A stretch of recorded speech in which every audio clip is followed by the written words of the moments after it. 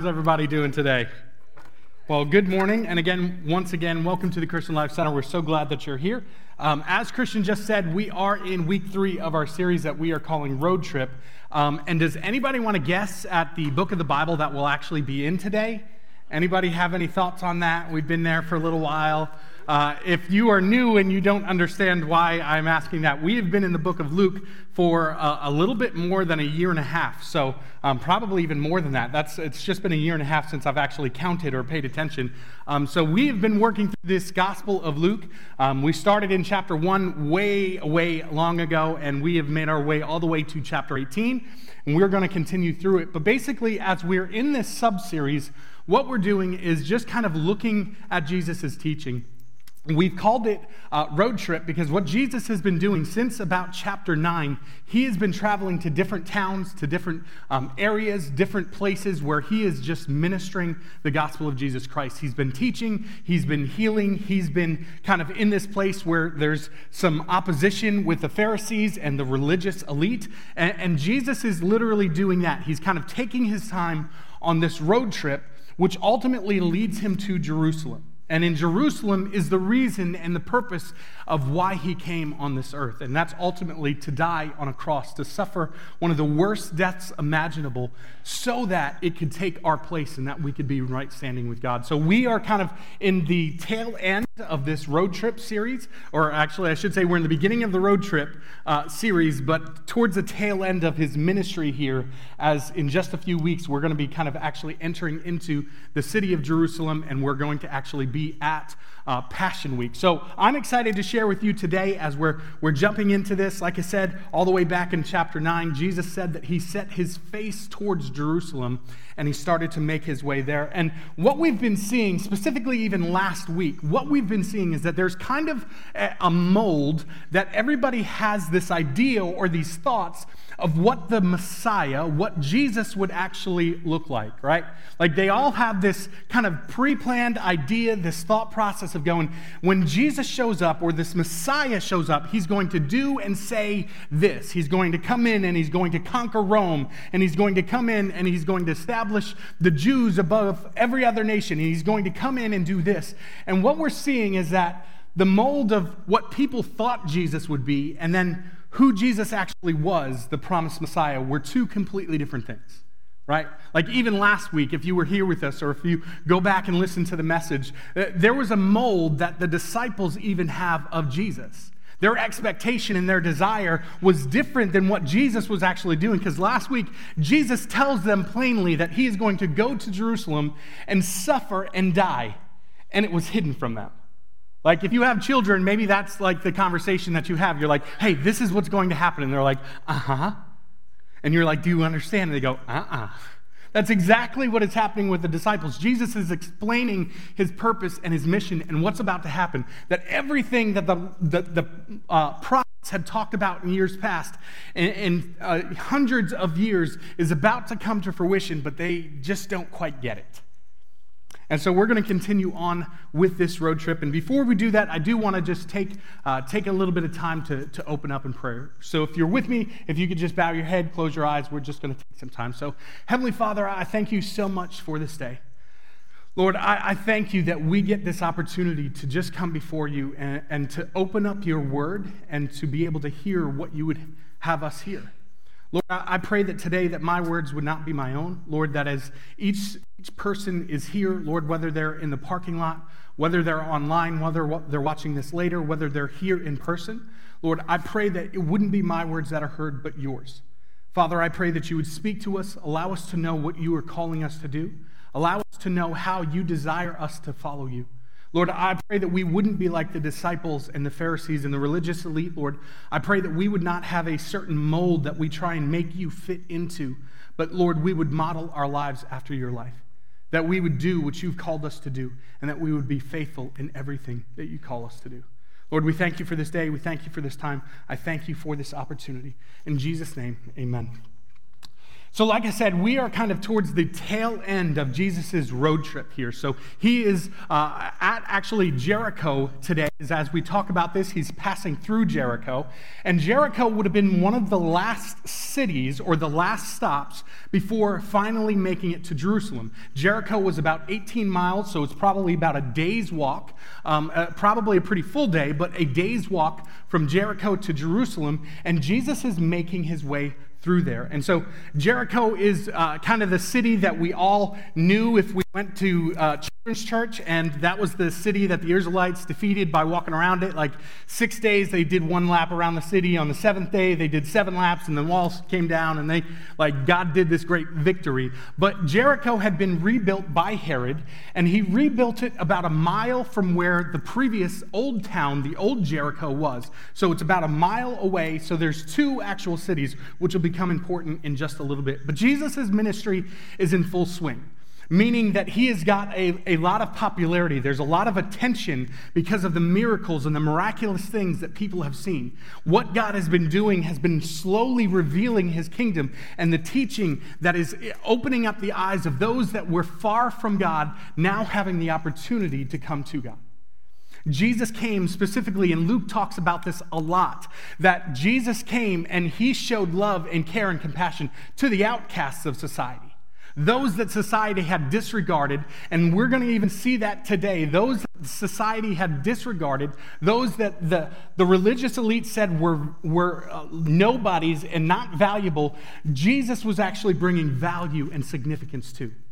He was showing and building that his kingdom was not like the mold that everybody thought was going to be how the Messiah would come. He was coming for something different. And so Jesus' ministry is in full swing, traveling to Jerusalem in preparation for Passover. So not going to spend a ton of time on this, but basically Passover in Jerusalem, it was something that was celebrated every single year. And people would journey to Jerusalem because there was a specific sacrifice of a lamb that they were to present at the temple. The temple being in Jerusalem, it would be a pilgrimage that they would take every single year, and they would celebrate Passover. And what Passover was as Jesus was bringing his people, the nation of Israel, out of Egypt, out of slavery, there was 10 specific plagues that Jesus or God had sent to Pharaoh in order to get Pharaoh to release God's people, to release them into what would be the promised land that would continue on to where we see with Jesus. And so basically, this time of Passover was to remember the 10th and final plague. And the 10th and the final plague was the most devastating of all of them, where the death angel would actually pass over every single house, and those that were covered by the blood of the Lamb, meaning that those that were Israelites and believed in God and did as he followed and as he instructed, who would sacrifice a lamb and put the blood of the lamb over the door, then the angel of death would pass over that house. And if not, then the firstborn male of every home perished.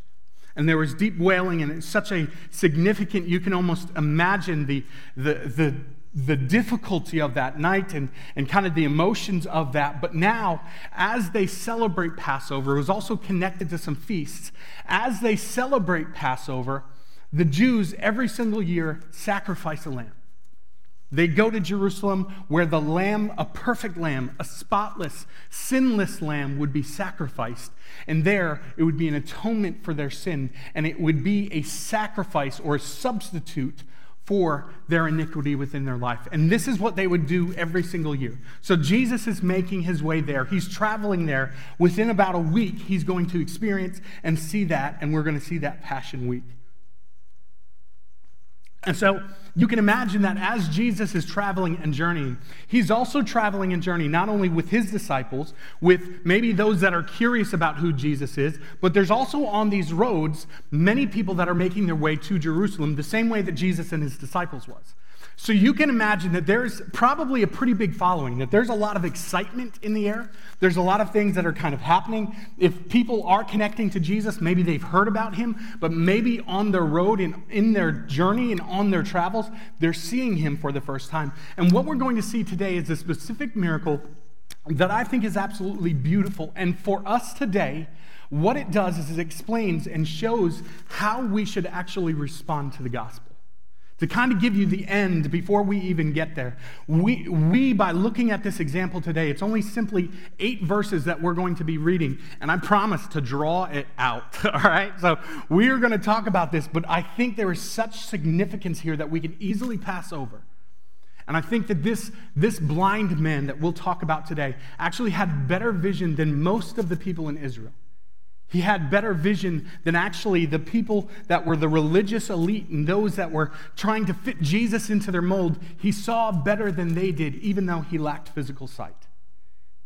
And so what's so amazing about this is because it highlights the one who is doing the healing. It highlights Jesus, not just Jesus of Nazareth, but Jesus, the Son of David. And we're going to get into that in just a couple minutes. And here's what I want to do. I'm going to take it verse by verse. And like I said, we're going to kind of take it a little bit slow. We're going to be kind of working through these. Specifically, verse 38. I'm going to park on that for a good, significant amount of time. So stick with me. I promise we'll get around the barn. It's just going to take a little bit of time to get there. So if you have your Bibles, if you have an app, or if you're online, you can actually click on a Bible. One of the features in our online chat is that you can actually click on a Bible to your left if you're viewing from the online platform. But I encourage you to follow along in the Bible with me. We're going to be reading from Luke chapter 18. We're going to be reading from verse 35 through 43 today. And it says this. It says, "As he drew near to Jericho, a blind man was sitting by the roadside begging." And so, I should say, as we start and jump into this, this is a text that you can find in 3 of the 4 different Gospels. So today, we are specifically reading from the book of Luke, but you can also find this in Matthew verses 20, 29 through 34, and then Mark 10, 46 through 52. So out of the 4 different Gospels, this is recorded 3 times. And it is important to note that there's a few differences that happen in that, which I hope to kind of explain in this way. As we read through Matthew, Mark, and Luke, they all repeat this story with a few differences. Matthew wrote of 2 men. So as you read that, Matthew says that there was 2 men that were there. Mark and Luke both speak of only 1. Mark, actually, an interesting note there, it says, Mark includes the name of the blind man, which was Bartimaeus. Now, Bartimaeus is a little bit weird of a name, so today we're going to call him Barty, okay? So we're going to call him Blind Barty because it's a little bit of fun, and it's just going to be a lot easier to say than having to pause and say Bartimaeus, that full name every time. So Blind Barty is there, and Mark actually records that. And continuing on, it says, excuse me, most likely there were probably 2 men that were there, and it's most likely that Bartimaeus was probably the more noticeable of the 2. So if there was 2 men, why is Bartimaeus or Blind Barty, why is he the one specifically mentioned? Well, he was maybe either the more vocal one, maybe he was a little bit more significant later on in the church. He was the more maybe well-known, maybe his family was known, but specifically, it's not necessarily about this person, but about their response and what Jesus does. And so that's why they're there. It also says Matthew and Mark said that the men were healed when Jesus left Jericho, but Luke said that the healing occurred when Jesus approached Jericho. And most likely this can be explained by, like I just mentioned a little bit before this, there was 2 Jerichos. There was the old Jericho and then the new Jericho. So basically it's the old city and the new one. Jesus was leaving old Jericho, which would have been Matthew and Mark's call, and then also he was approaching the new Jericho, which is what Luke records when this miracle occurs. So here's what I want you to do really quick, okay? I want you to imagine what would happen or what it would be like for you to just out of nowhere, maybe tomorrow morning, if you woke up and you lost your ability to see. I want you to imagine what that impact would be like. At first, I did think it would be fun to bring somebody up here on stage, put them in a blindfold, and then have them find things on stage. But then I thought I probably won't get a volunteer for that. And then also I thought maybe I should be careful. This stage has claimed, and there's been some accidents off of this stage, so I felt like that was probably a bad idea. But I want you to just kind of use your imagination. What would happen and what would your life look like? What would be the significance if you all of a sudden were to lose your sight? Now, for Barty, we don't really know if he actually was born blind or if he became blind. Either one of those are possibilities. I don't think that we have to spend much time thinking about it, but think about the impact of what would happen if you no longer had sight. how would that impact, let's start with your independence. How would that impact your ability to travel? How would that impact your opportunities to go to new places and locations? How would that impact your job or your way to be able to provide for your family? See, if you're anything like me, what happens is you tend to not think about things until you don't have them, right? Like for an example, for me, I've severely sprained my ankle a couple of different times, and on a normal day, I do not think about my ankle at all. Singular, plural, ankles, I don't think about them until I've injured myself and I need crutches and it hurts. Then I'm thinking about my ankle all the day long until it gets better and it's restored and then I'm back to normal, right? Like, this is just how we tend to be as a people. We don't think about things that we don't have. We just kind of maybe complain, and I'm not trying to put us down, but we notice the things that are inconvenient for us.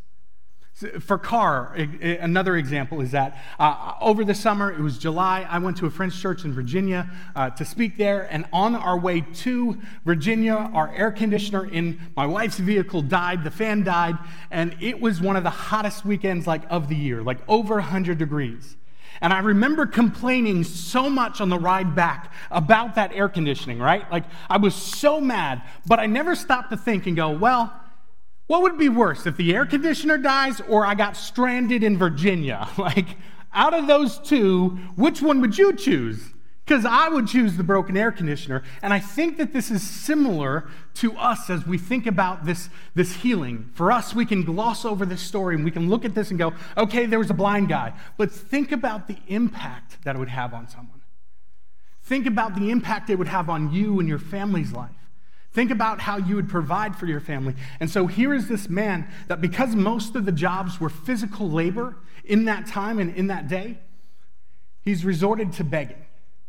This is probably the best case scenario, that he could actually be supported by people that pass by on the road. This is his best opportunity to be able to provide for himself, and who knows if there's even a family that, a bunch of little blind Barties that are running around at home. Right? This is his best opportunity. And it's easy for us to just kind of pass over that. But I really want you to imagine what it was like to be this man.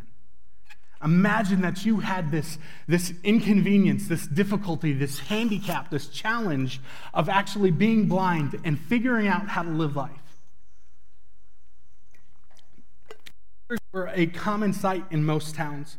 And I kind of already alluded to this, but because most occupations of that day required physical labor, anyone with a crippling disease or disability was at a severe disadvantage and was usually forced to beg. Beggars often waited along the roads near cities because that was where they were able to contact the most amount of people. Medical help was not available for these problems, and people tended to ignore their obligation to care for the needy, which was recorded in Leviticus chapter 25. Thus, beggars had little hope of escaping their degrading way of life. And it would be a safe assumption to assume that there would be a numerous amount of beggars, specifically outside of Jericho. As Herod rebuilt Jericho, he actually rebuilt it kind of as his winter palace.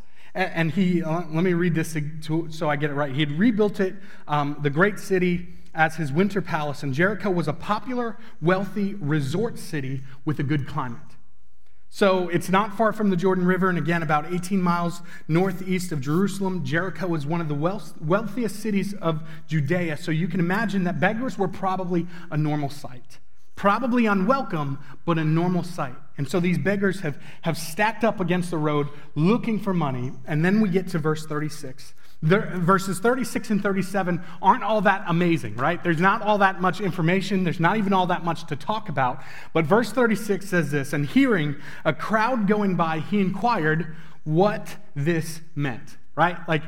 If you have children, or in my case, if you have dogs, if you hear a loud, suspicious noise in the other room, what do you usually go do, right? I don't think many of us sit back and they go, oh, I'm sure they're fine. Usually, if you've got kids or maybe just a clumsy or a weird animal that gets into things like my dog does, you get up, you investigate what's going on, right?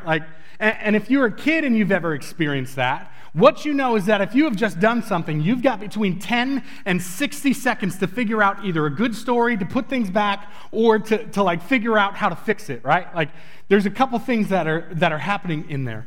And so as I was thinking through this, like if you hear something suspicious in the other room, you go to investigate, right?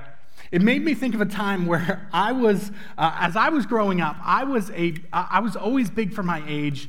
I always kind of broke stuff, not intentionally, but I just found a way of breaking things. I kind of was like, what's that expression? Like I hadn't grown into my spots yet, or whatever. Like I was still kind of growing up, still kind of figuring out how to not be so awkward or clumsy in my body. But I broke things all the time. And I was very aware of that, like 10 to 60 seconds you have when you break something or a loud sound happens, you've got to figure out what to do. So I got really good at figuring out what to do in those 10 to 60 seconds.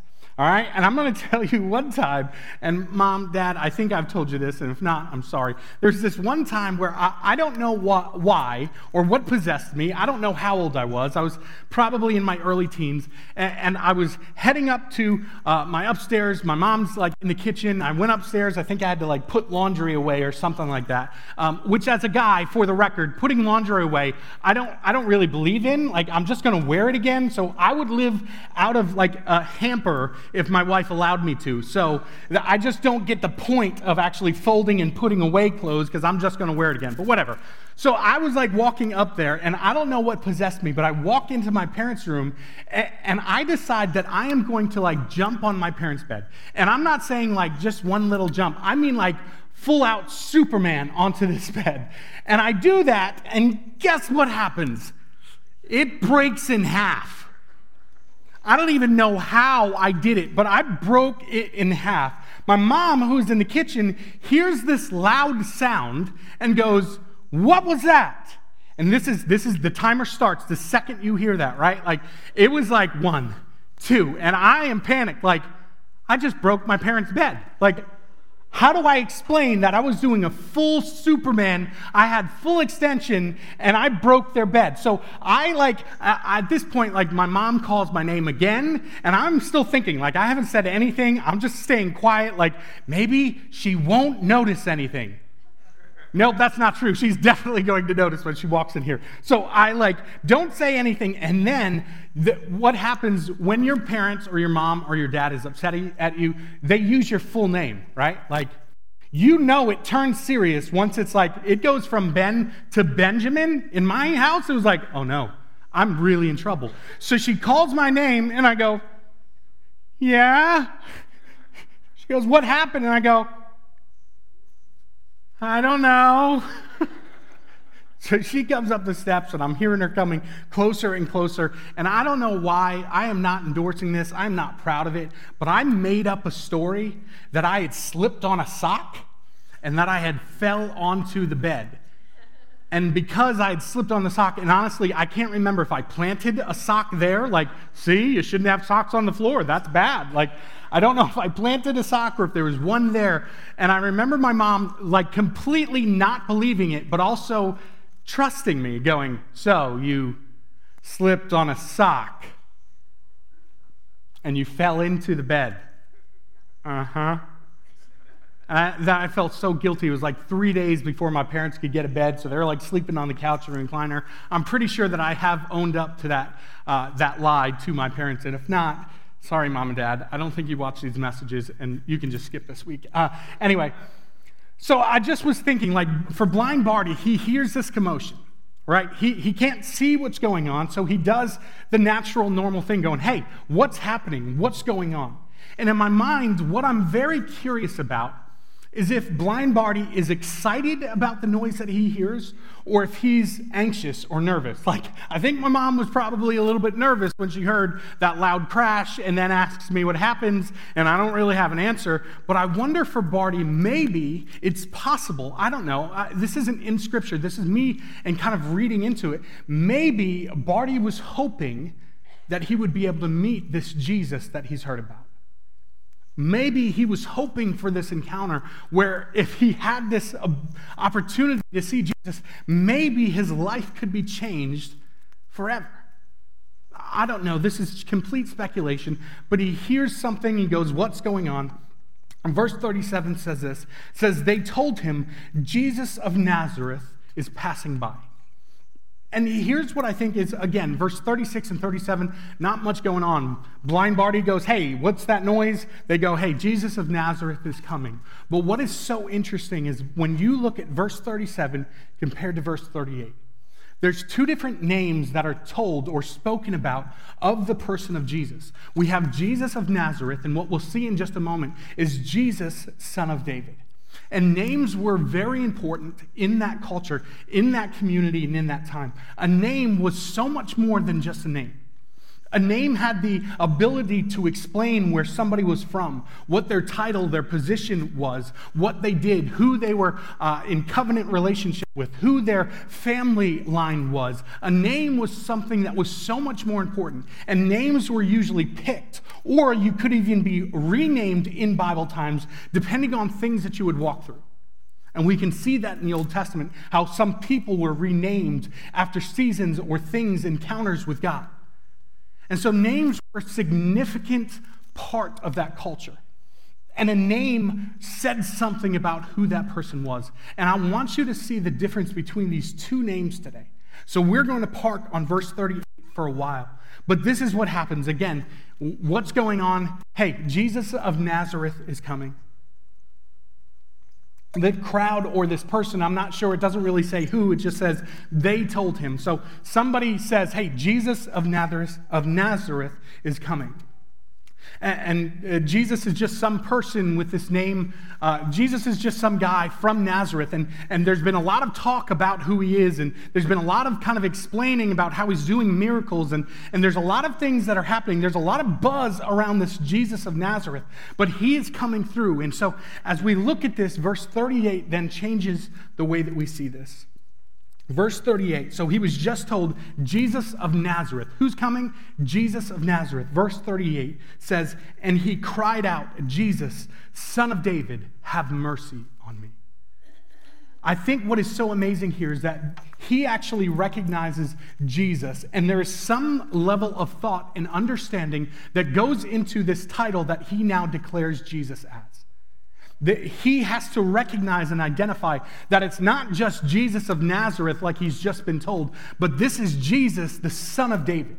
And in saying the son of David, it implied so much that was going on. But I wonder whoever told him this was like, no, it's Jesus of Nazareth, not Jesus, son of David. I wonder if they knew or were aware, because generally speaking, people that were in that blind group were considered non-religious because they couldn't actually read the Torah.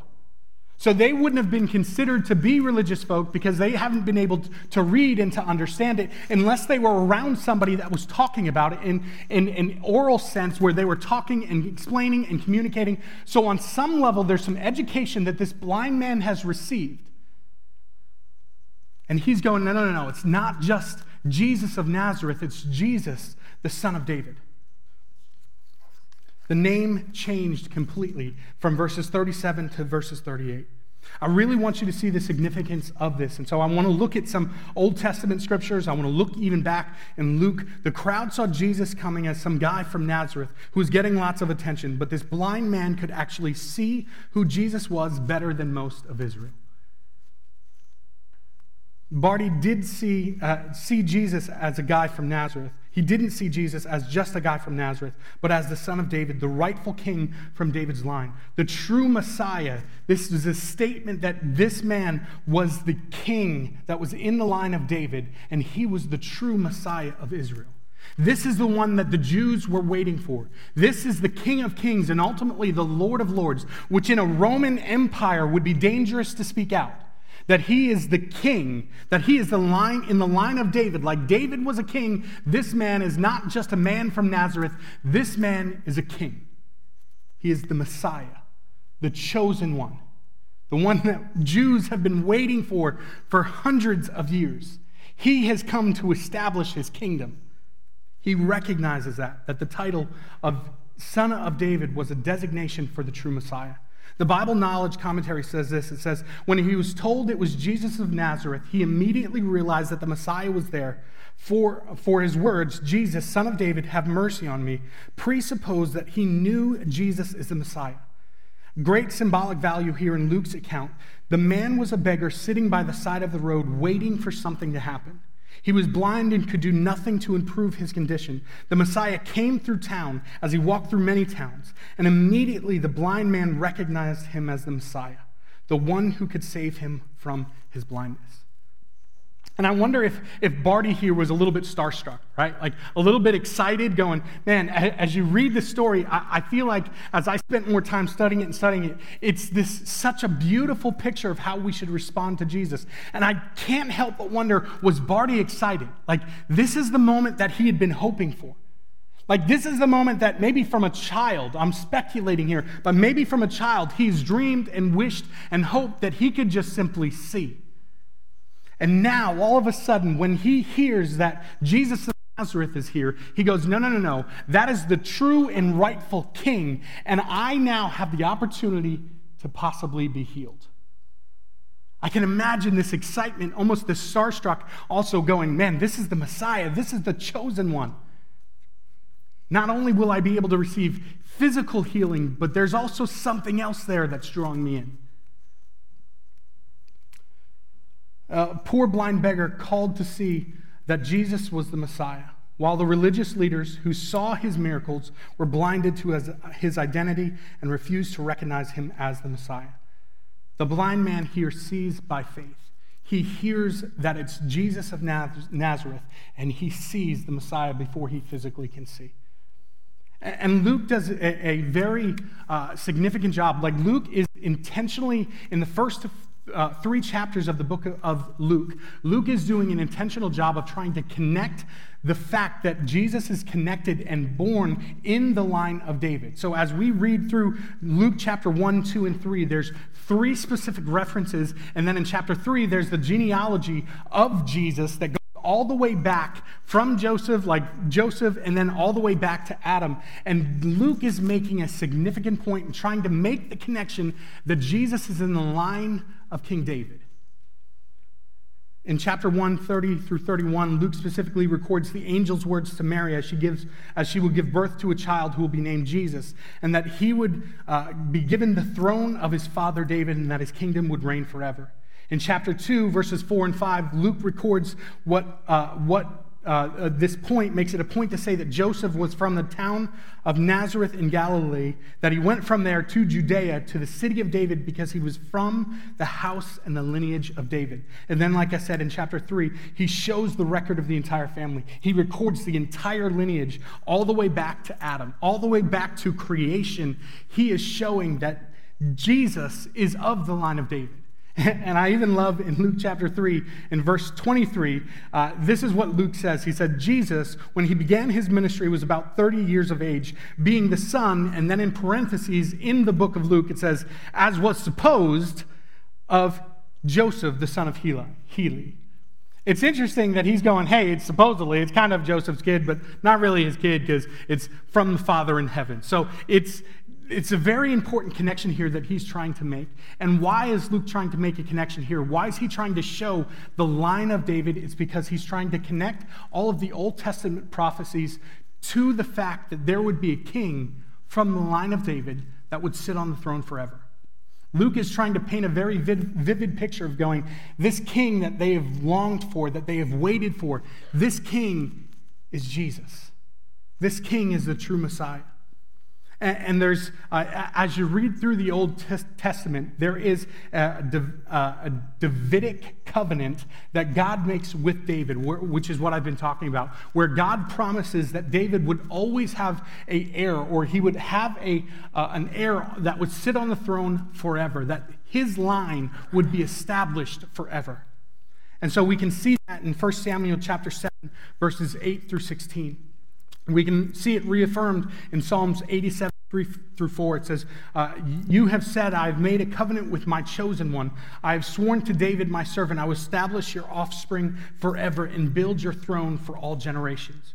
In Jeremiah 23, 5 through 6, here's a different prophet that says and talks about the same thing. He says, "The days are coming, declares the Lord, when I will raise up for David a righteous branch, a king who will reign wisely and do what is just and right in the land. In his days, Judah will be saved, and Israel will live in safety. This is the name by which he will be called, the Lord, our righteous Savior." And then in Isaiah 11, 1 through 4, there's another prophet by the name of Isaiah here, and he's actually talking about David's father, who is named Jesse. He says this. It says, "A shoot will come up from the stump of Jesse. From his roots a branch will bear fruit. The Spirit of the Lord will rest on him, the Spirit of wisdom and understanding, the Spirit of counsel and of might, the Spirit of knowledge the Spirit of knowledge and fear of the Lord." Verses 3 and 4, I want you to think through this through the lens of everything that we've been talking about Jesus' road trip. 3 and 4 says this, "And he will delight in the fear of the Lord. He will not judge by what he sees with his eyes or decide by what he hears with his ears. But with righteousness he will judge the needy. With justice he will give decisions for the poor of the earth. He will strike the earth with the rod of his mouth, and the breath of his lips he will slay the wicked." There has been so much, in Luke's gospel, there's been so much bringing up of Jesus came for the outcast. He came for the poor and for the needy. He is building up the outcasts of that society. But also there's all this tension with the religious elite, right? There's a lot of turmoil that's been happening. And as I read through this passage, can you not see almost a direct connection from what Luke is reporting in his gospel to what the prophets have talked about in Isaiah? What the prophets have talked and spoke about long ago, there's a direct connection. And when Barty, this blind man, hears that Jesus of Nazareth is coming, he goes, no. Jesus, the Son of David, the King of Kings and the Lord of Lords, the one that is coming, that is the true Messiah, that has come to establish his throne forever, that is who is showing up on this day. That is the two different names that we see in this passage. The crowds recognized him as Jesus from Nazareth, but blind Barty here recognizes him Jesus, Son of David, the true Messiah. And this is everything, like I said, in chapter 11 of Isaiah. It seems like this is everything that Luke has been talking about. This declaration of Jesus as the Son of David wasn't just the cry of a blind man wanting healing. It was a declaration that Jesus Christ was the long-awaited Messiah. The one that the prophets had foretold of, and the one that Jews longed for. This man wasn't just a man, but a King of Kings and the Lord of Lords. And while blind Barty may have not had physical sight, his spiritual vision was better than 20/20 because he heard and saw the Messiah. For us, the practical application in this becomes, are we like this man? When we see Jesus, who do we see Jesus as? Do we see Jesus as just some guy that did a bunch of miracles and lived long ago, or do we see him as the true Messiah?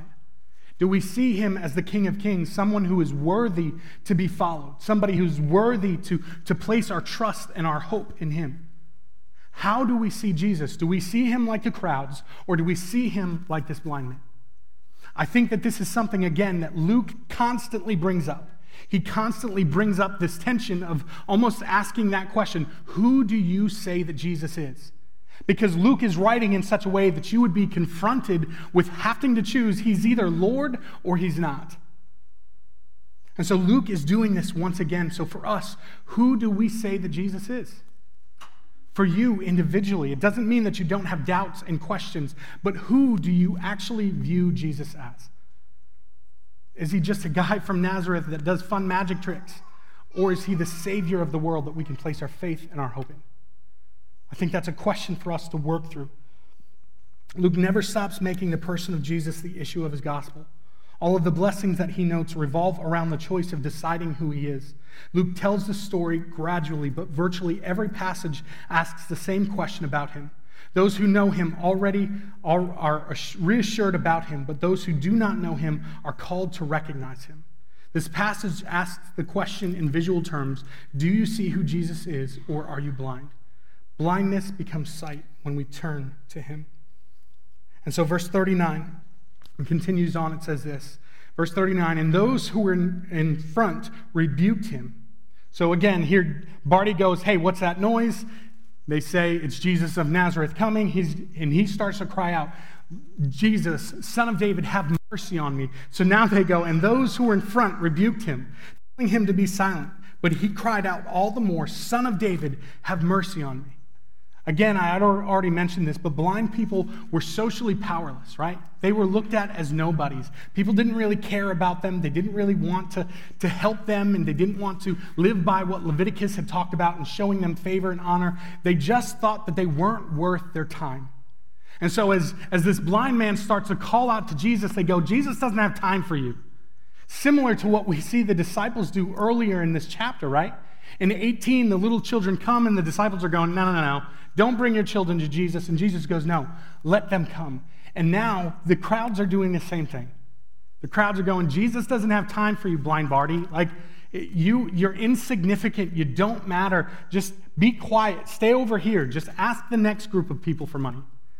Like, dismissive of him. And again, they considered them non-religious and outcasts. The crowds and the followers of Jesus see his loud pleas as an intrusion. It's possible that even the disciples, in their excitement, maybe they're thinking that Jesus, as he's making his way to Jerusalem, this is kind of his royal parade into the city, right? Like, don't interrupt the procession because this is Jesus' parade. Like, in their excitement and in their zeal and in them trying to make Jesus fit the mold of what they thought he would do, they're going, no. Jesus doesn't have time for the poor, for children. Just don't worry. Here's what Jesus has time for. We're doing a royal procession. And so Jesus stops and he hears this man. I wonder if he even sees the faith. The Bible background commentary says this: except for what they learned from listening to others recite, blind people in that time were illiterate in the law. Braille had not yet been invented, so they could not read. They were thus not respected as religious persons, although they were protected under the law of Moses. They were socially powerless, and Luke's followers view this blind man's loud pleas as an intrusion, the way that they had viewed children in Luke 15. The disciples may have viewed Jesus' final journey to Jerusalem as a royal procession, and it was foolhardy and impudent to interrupt a royal procession. What I love is the faith of this blind man that says, as he's rebuked and says, hey, keep quiet, he cries out all the more. Like, again, this is why I think that maybe he was starstruck going, dude, are you kidding me? It's the Savior of the world. There is no way that I'm going to let him walk by and not be able to have an opportunity to speak to him. So you will not get me to be silent. If you think I'm crazy, I think you're crazy.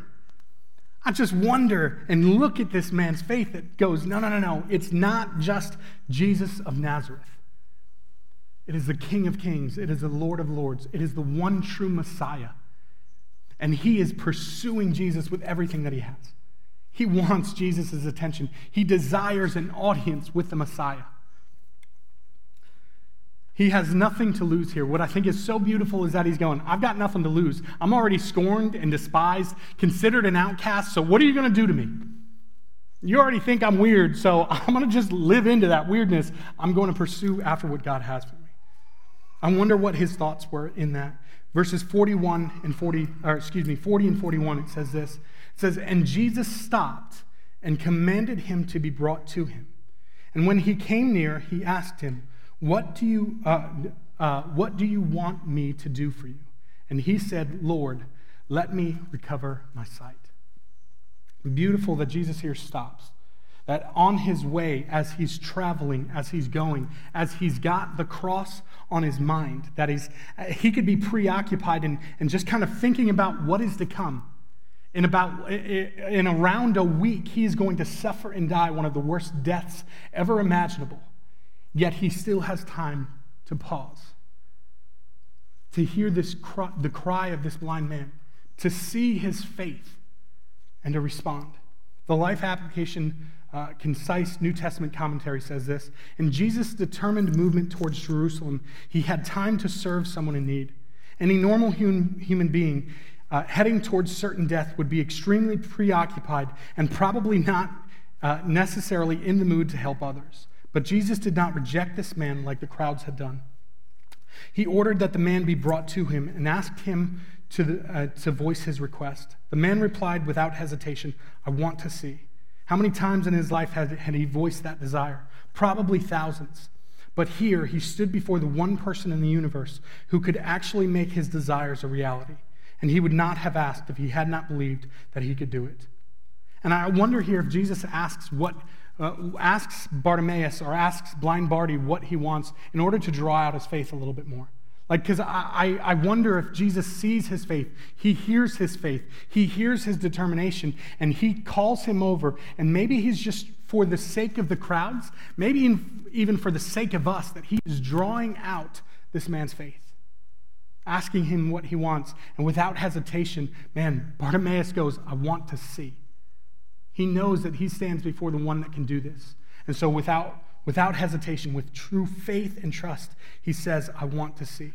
And I think that this is an absolute beautiful picture of faith. He had absolute faith and resolve that Jesus was the source of his healing and his salvation. And for us, that question then relates to us. As we look at Jesus, do we recognize him as Messiah? Do we recognize him as Lord and Savior? And then the second question is, do we put our faith and trust in him? How do you view Jesus? And then what do you do with the way that you view Jesus? Do you place your faith and your trust in him? Do you have absolute faith and trust that Jesus is the source of our spiritual healing and salvation? And what I don't want to do is minimize any doubts or questions that people might have, right? I think that faith, doubt, and questions can all reside in the same place. Because even in this, did Marty know the exact plan that Jesus had? Did he know that in about a week he was going to suffer and die? Probably not. But he recognized him as the Messiah. If it was hidden from the disciples, it's probably hidden from Barty here too, that he doesn't know what the plan that God has is. And for us, we may struggle not understanding the plan, but the question is where do we place our faith and our trust? Do we recognize Jesus as Messiah? Or is he just some guy that did a bunch of things and we hear about once a week on Sundays? Do we model our life around him, and do we follow him, or do we choose to just kind of pay attention once in a while because, he was a good guy and he did good things? So for us, the question becomes, do you have absolute faith and trust? It doesn't mean that you're without any doubts or questions. I think that the church should be a place where you wrestle through that, where if you do have doubts, you can say, "Lord, help me in my doubt. Help me in my not understanding." But you can walk through and experience all that God has for you. Continuing on, we've got just 2 verses left, and it says this, 18:42, it says, "And Jesus said to him, 'Recover your sight. Your faith has made you well.'" Recover your sight. Your faith has made you well. In stating his desire to see, the man was confident that Jesus, the Messiah, had the power to heal him. When Jesus said that your faith has healed you, he was not saying that the man's faith possessed some power. The man had faith in the Messiah, and it was the Messiah's power that healed him. In the same way, if the nation had faith in the Messiah, their faith in Jesus would have healed them from their spiritual blindness. Jesus recognized this man had faith, and his faith was in the Messiah. It wasn't just in this positive attitude or this positive outlook or just kind of this feeling good. He was placing his faith in the object and the person of Jesus Christ. So for us, where do we place our faith? Do we trust God enough in everything that we would place our faith and our trust in him? Luke's point was to not simply have faith in general terms, but to place your faith in Jesus Christ. To place your faith in the one true Messiah, the Son of David, the King of Kings, and the Lord of Lords. The last verse says, if the worship team wants to go ahead and come on out, verse 18:43 says this, "And immediately he recovered his sight and followed him, glorifying God, and all the people, when they saw it, gave praise to God." This man has incredible faith. He sees Jesus as the Messiah. Not only that, but he chooses to place his faith and his trust in him. And then what happens is, as he is healed, he chooses to follow Jesus. This is a picture of what every believer should be doing. If you claim to be a disciple of Jesus Christ, then this is the ultimate example, that we would see Christ for who he is, that we would place our faith and our trust in him, and that we would follow him wherever he went. Blind Barty's life was changed forever to the point that he can't be called Blind Barty anymore. Now he's just Barty or Bartimaeus. His life was impacted in that moment, not just because he received sight, but because he also had this spiritual awakening that he now got the opportunity to walk with the Messiah.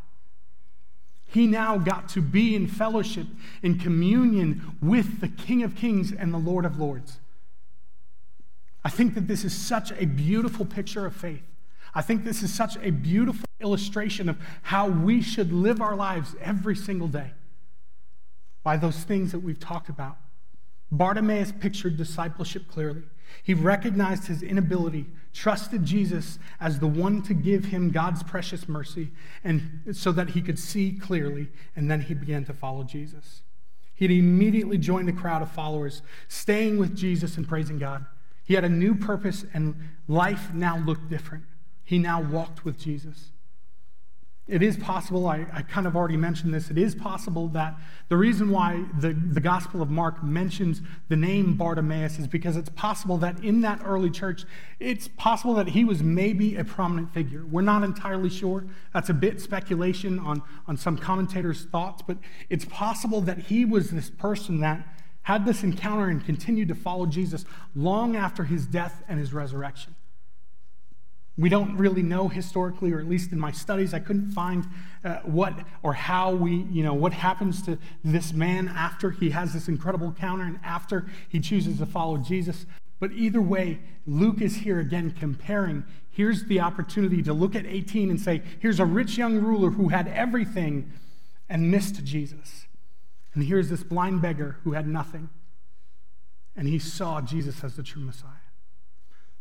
So this morning, as we end out, we have a song that I absolutely love that asks that God would give us faith. And I would ask you to go ahead and stand if you're with us in the room. If you're outside, you're welcome to join us by standing, or if you're online, you're welcome to sing with us. But as we sing this song, I hope that this isn't just our closing song, but this would be the cry of our heart, that we would receive the faith that God has for us. Please join us in this.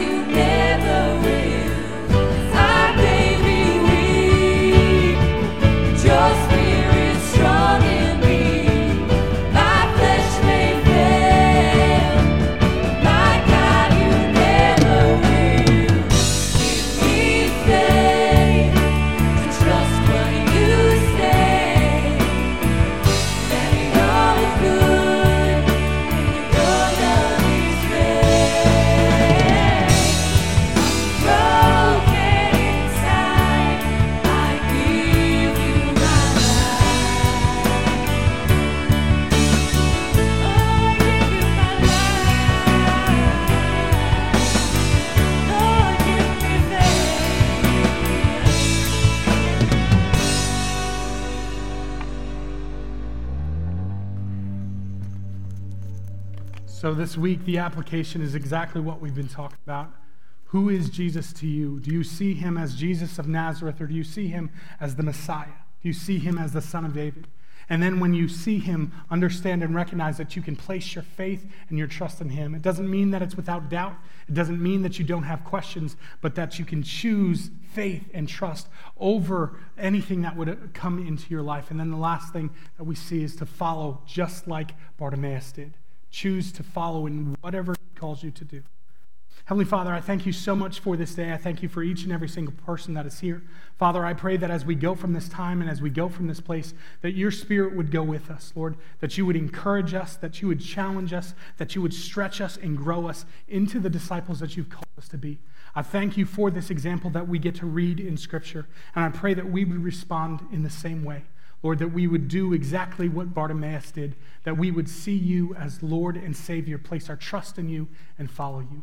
Lord, thank you for this time. Please be with us, whether we're in person, online, or in the parking lot. Would you be glorified in everything that we say and do? In Jesus' name, amen. Have a great week, everyone.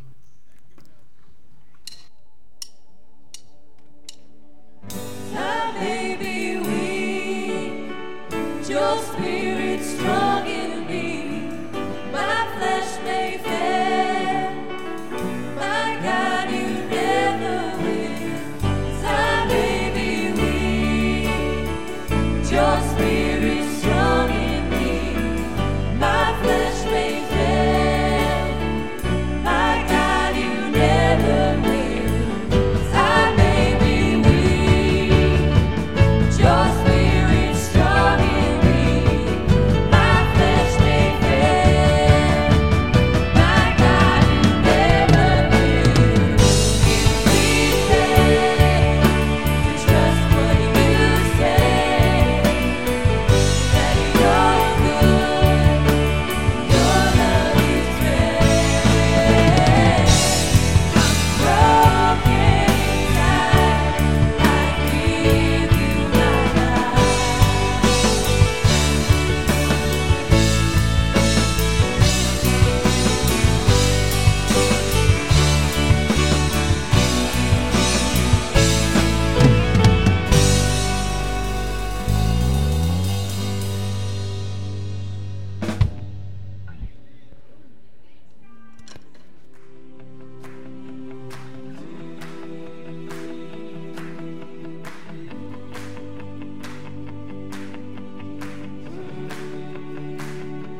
Searching all the stars for a sign of hope, looking for the light that can lead me home. But do I even know myself?